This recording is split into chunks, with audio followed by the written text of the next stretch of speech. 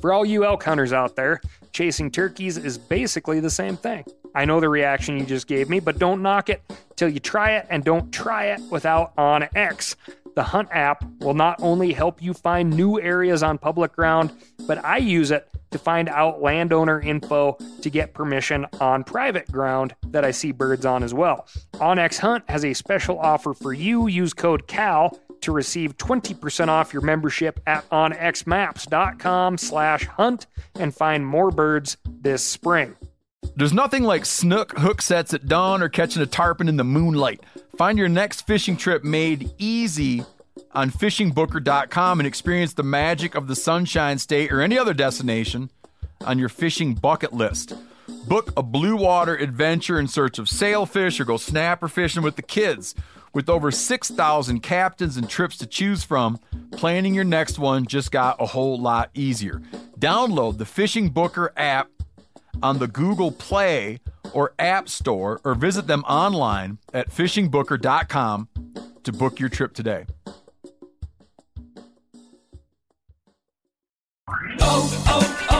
O'Reilly. Are your wiper blades chattering, skipping, or squeaking? Don't let streaks or smearing on your windshield compromise your visibility. When it's time to replace your wiper blades, stop by O'Reilly Auto Parts and see our selection. Our professional parts people will even install your new wiper blades while you wait. Stop by O'Reilly Auto Parts today. O'Reilly Auto Parts.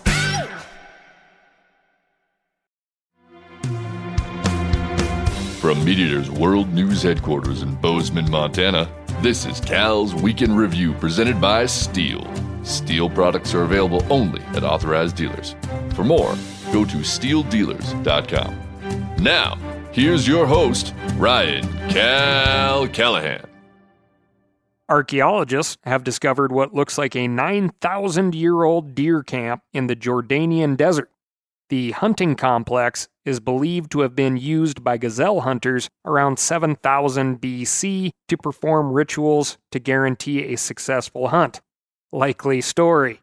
If you grew up in the, quote, deer camp situation of hunting, you know as well as I do that the word ritual can mean a heck of a lot of things to a variety of different people, cousins, uncles, etc. Sometimes those rituals do a lot more harm than good for your hunt, especially if it requires getting up really early the next morning. The team of French and Jordanian archaeologists found more than 250 artifacts, including 2 statues with carvings of human faces, along with animal figurines. According to German media outlet DW, they also found a desert kite, and they say it's the oldest, largest, and best preserved large-scale hunting structure ever uncovered. What is a desert kite? Good question. A desert kite is built from 2 walls that stretch for several hundred meters and become gradually narrower, forming a V. Hunters herded animals into the wide end of the V and chased them to the narrowest point. At that narrowest point, they'd have a pit dug or some sort of enclosure constructed. Hunters usually trapped 40 to 50 gazelles in a single hunt, sometimes as many as 600. The walls didn't have to be high to keep the animals moving down the V. Low walls were often used, or sometimes a row of posts with rag banners. Today, some of the surviving desert kites are so large they can be seen from space, according to National Geographic. The enclosures at the end of the V were always carefully constructed, and they could include a single cell or multiple separate enclosures. Pits were often dug in these enclosures, which were almost impossible to spot until the animals had already fallen in. Archaeologists believe the desert kites were used during the gazelle's seasonal migration when herds were moving in a predictable direction. Desert kites were first discovered by the Royal Air Force, flying over the eastern desert of Jordan in the 1920s. They're called kites because the pilots that spotted them thought the shapes resembled toy kites used by children. We all remember Mary Poppins. Pistol and tight to the string of your kite.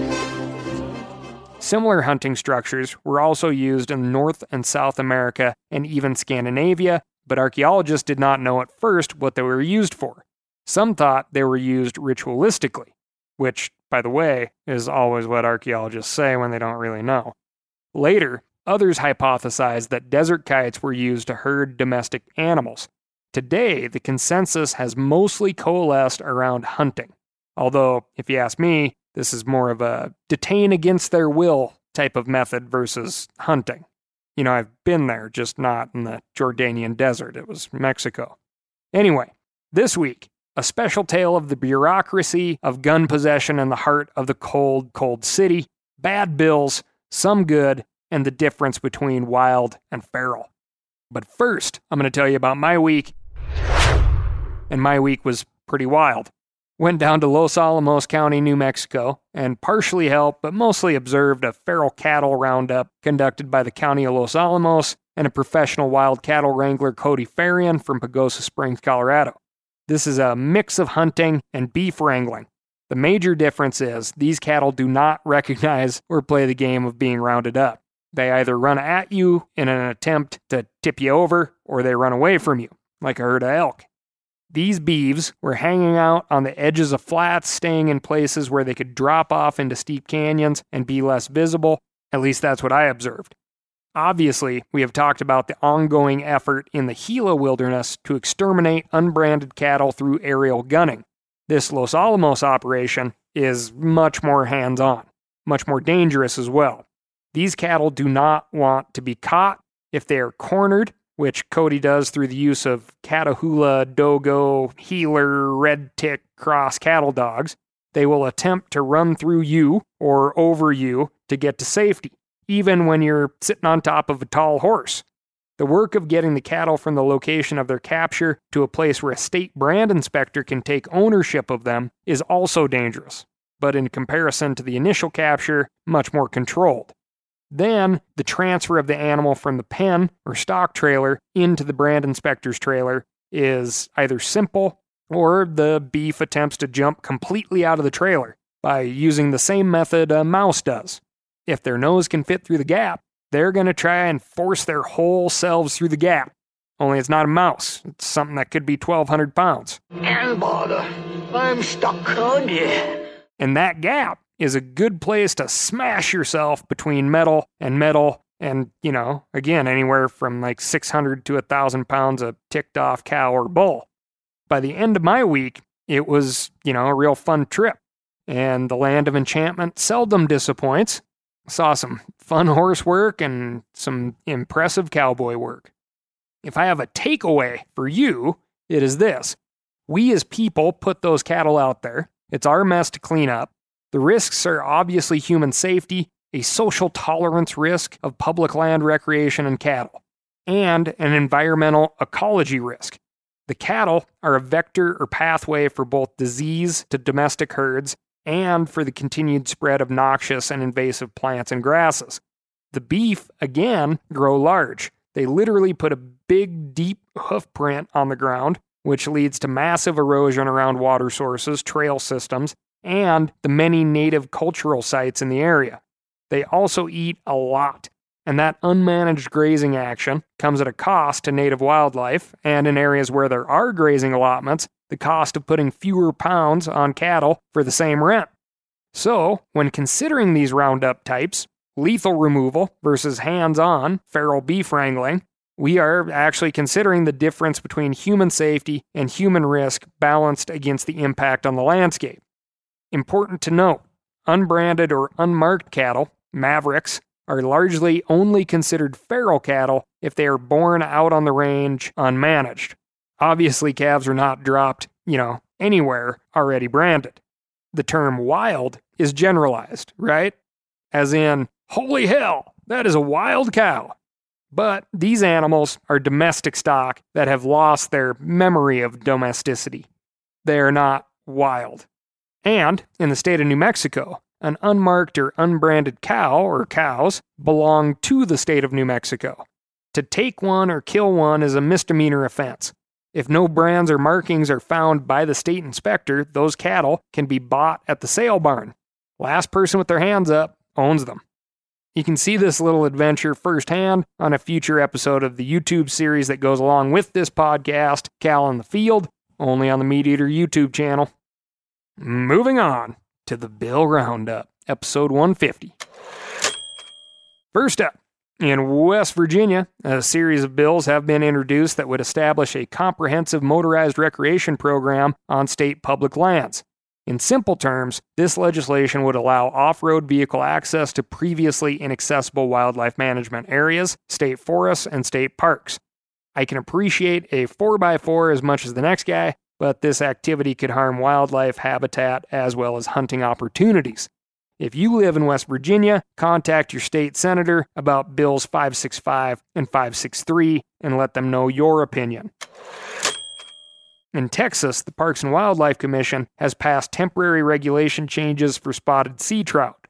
These new regulations will begin March 10 and will reduce the spotted sea trout bag limit to 3 fish and restrict the allowable size to 17 to 23 inches.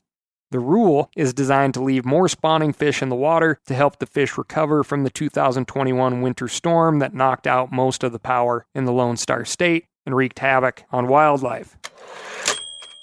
Up in Minnesota, HF 2764 directs the Commissioner of Natural Resources to evaluate fish designated as rough fish to determine if those species have been properly labeled. Rough fish, also known as trash fish, are thought to be less desirable for anglers and are generally less protected.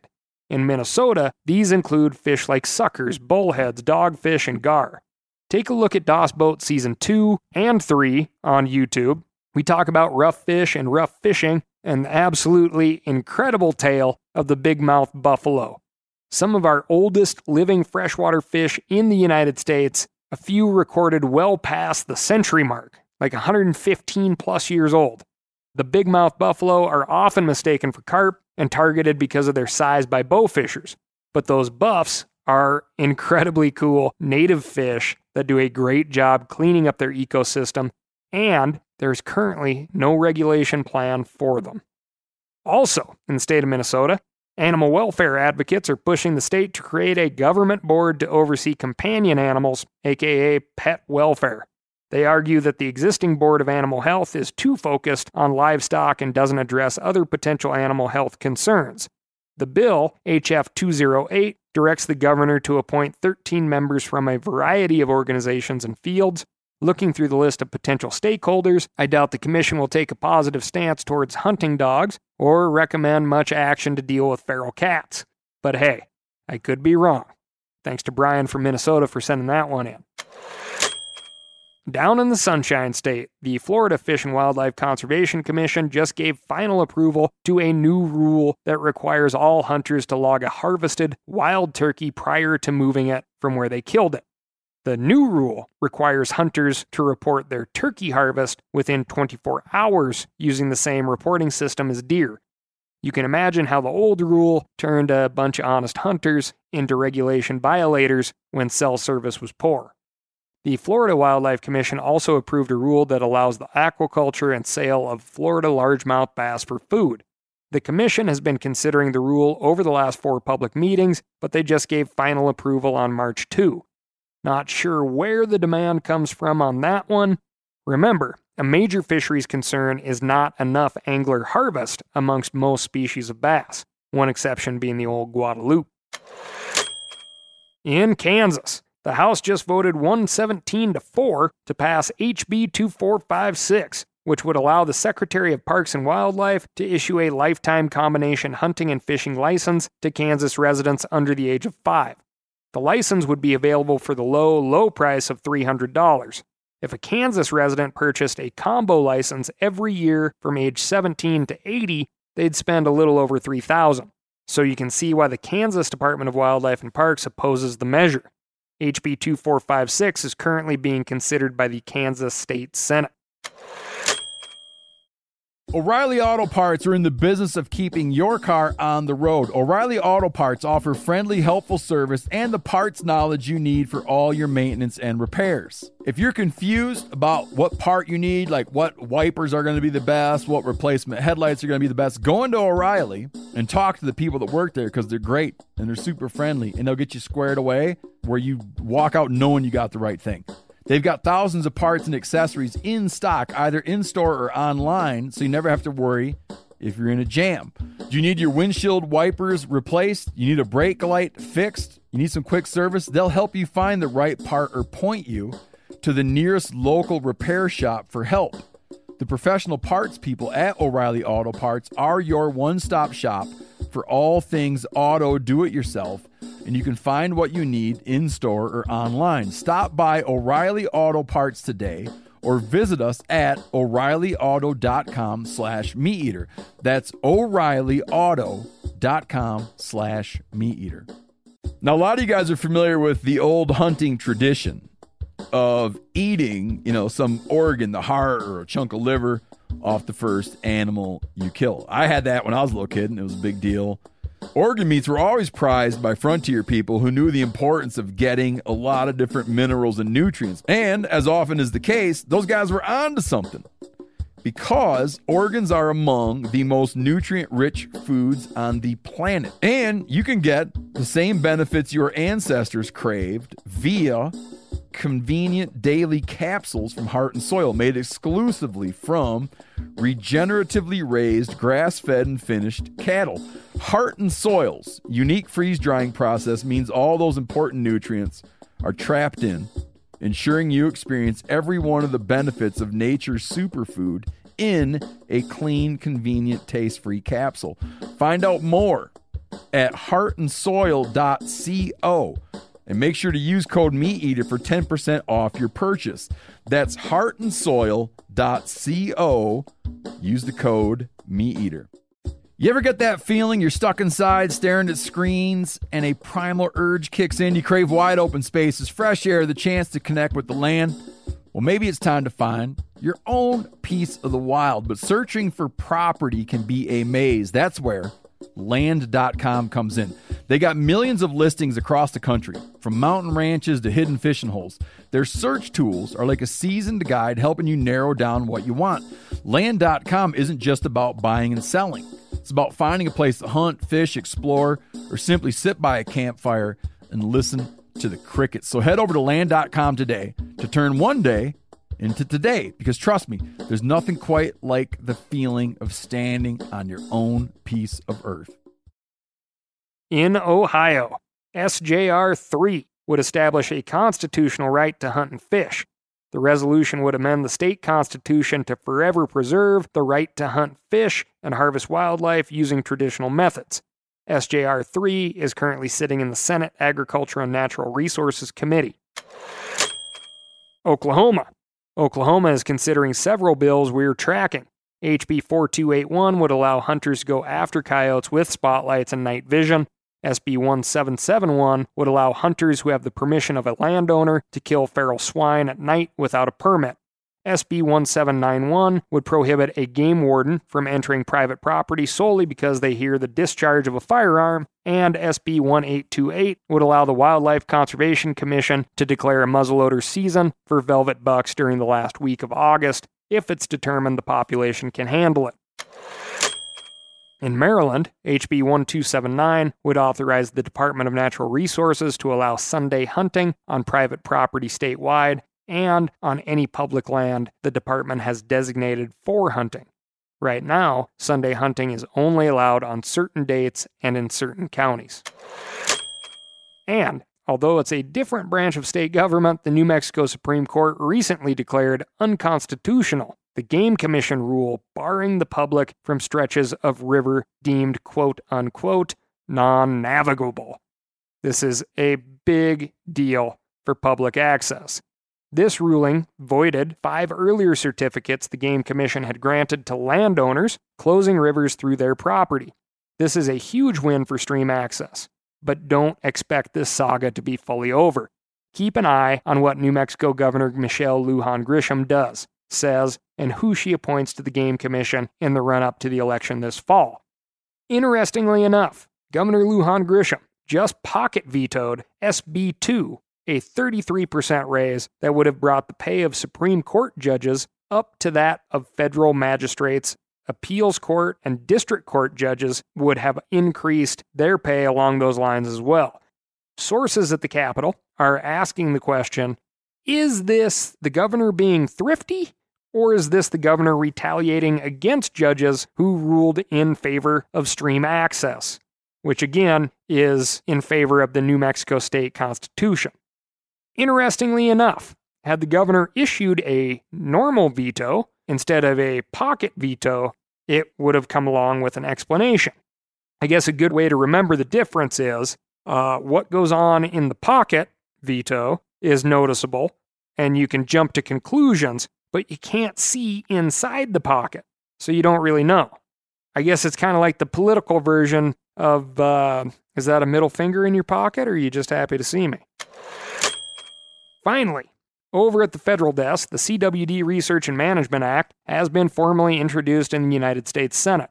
As we've covered previously, the act would support state and tribal efforts to develop and implement CWD mitigation strategies, as well as fund research to better detect and prevent the disease.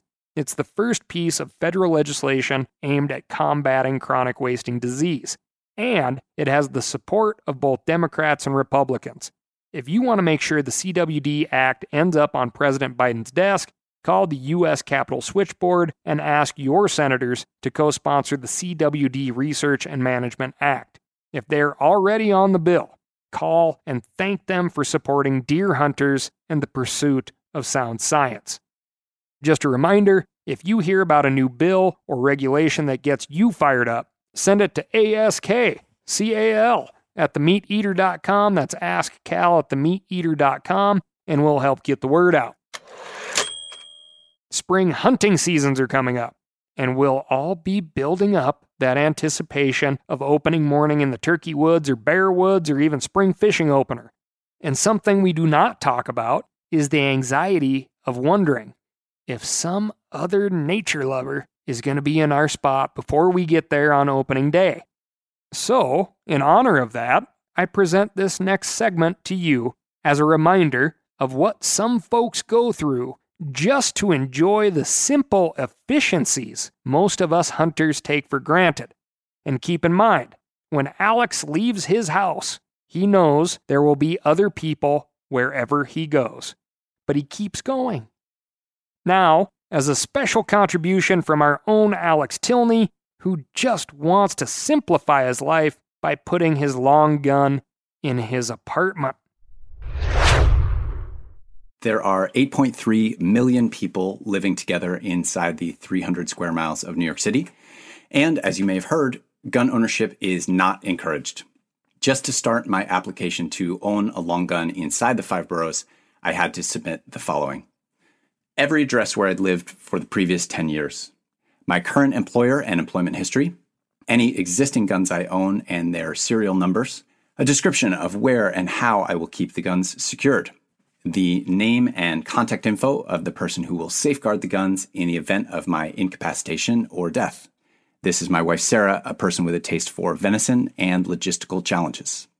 A 17-item questionnaire to determine if I had ever used a different spelling of my name, been fired from or rejected for military service, used drugs, suffered from or ever been treated for mental illness, had any restraining orders against me, or been subject to arrest, indictment, or summons for, and here I'm quoting, any offense other than a parking violation in any jurisdiction, federal, state, local, or foreign. The words any in that sentence are in all caps. Anything other than a flat no to any item on the questionnaire means you have to upload an explanatory statement to the online NYPD application system. In 2012, I'd gotten busted for having my dog off leash in a no dogs allowed park. So I dug through my files and uploaded a copy of the judge's dismissal statement. Luckily for me, the police officer's handwriting on the summons was too messy to be legible in court. My doctor wrote a letter stating that my bipolar disorder has been successfully treated for 15 years and that I pose no threat to myself or anyone else by possessing a firearm. It isn't easy to talk about your mental health with anyone, let alone an online application system. But after all, faceless bureaucracy doesn't require you to look anyone in the face, and so I uploaded that letter. Let's see, what else? A letter signed by my cohabitant confirming agreement to have the guns in our residence, which had to be notarized. So Sarah and I walked 3 minutes from our apartment past Angelica's Diner, the Yeshiva Shara Torah, Carnival Vegetable Market, open 24 hours, the Uzbek Watch and Shoe Repair Place, the laundromat, and a Carvel ice cream shop to get to MF Discount, a 99-cent store where notary Guruwan Siram charges $2.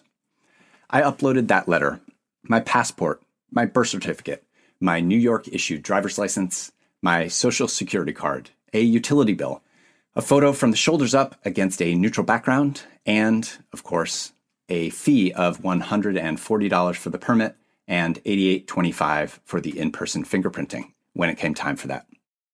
I submitted all of that material on January 11th, 2021. 354 days later, on December 30th, I received an email from the NYPD letting me know that I could now schedule my fingerprinting appointment by calling any one of 3 phone numbers until I got through to the office. Rotating through all 3 numbers, I called 34 times before I got through to Officer Roberts, who slotted me in on February 8th, 2022 at 10 a.m. I had already uploaded all the necessary documents, but I was required to bring with me a physical copy of my driver's license, birth certificate, social security card, utility bill, passport photo, and the notarized letter of cohabitation. With a file folder containing all this, I got on the G train at Fort Hamilton Parkway, rode 35 minutes to Court Square, switched to the E train, and rode another 30 minutes. It was only the 5th or 6th time I'd been on the train in the previous 2 years, the first time since Omicron, and it felt good to be among everyone just going about their business. I arrived at 9:40 a.m. outside of Queensborough Hall, red brick with concrete columns out front, a building that looks like a suburban high school. After going through a metal detector and putting my bag through an x-ray machine, I found the firearms licensing department in a basement office 2 levels down. There was no wait to sign in. The office badly needs a coat of paint. But it smelled good. You could get the food of about 3 dozen countries within a 5-minute walk, and I saw a few styrofoam clamshells open on the officers' desks, their masks under their chins as they ate. I waited for about 10 minutes, and then a tall officer in his 20s, whose name tag read Baker, called me up to the fingerprint machine, sort of like an ATM with a little scanner bed attached. We were separated by a pane of plexiglass taped to the unit, with a hole cut out for me to put my hand through. It seemed like Baker was still learning the machine, and so I tried to roll my fingers in what seemed like the right way. It took about 5 minutes.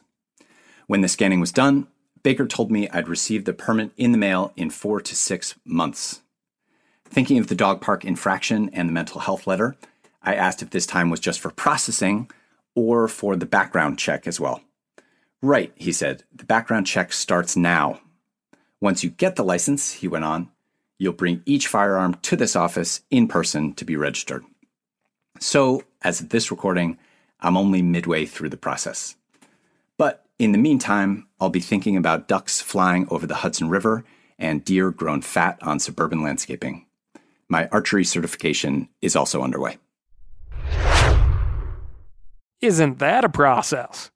So, I want you all to think about that, especially you folks living in the Midwest and the West that, compared to that pain in the butt that Alex just described, don't really have that many problems. Keep a smile on your face, be courteous to your fellow hunters in the turkey woods, and I'll talk to you next week, because that's all I've got for you.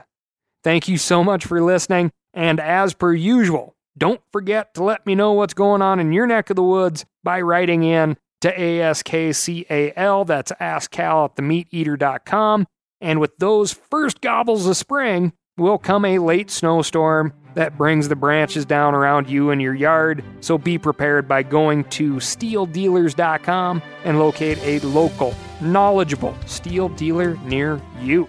They'll get you set up with what you need, and they won't send you home with what you don't.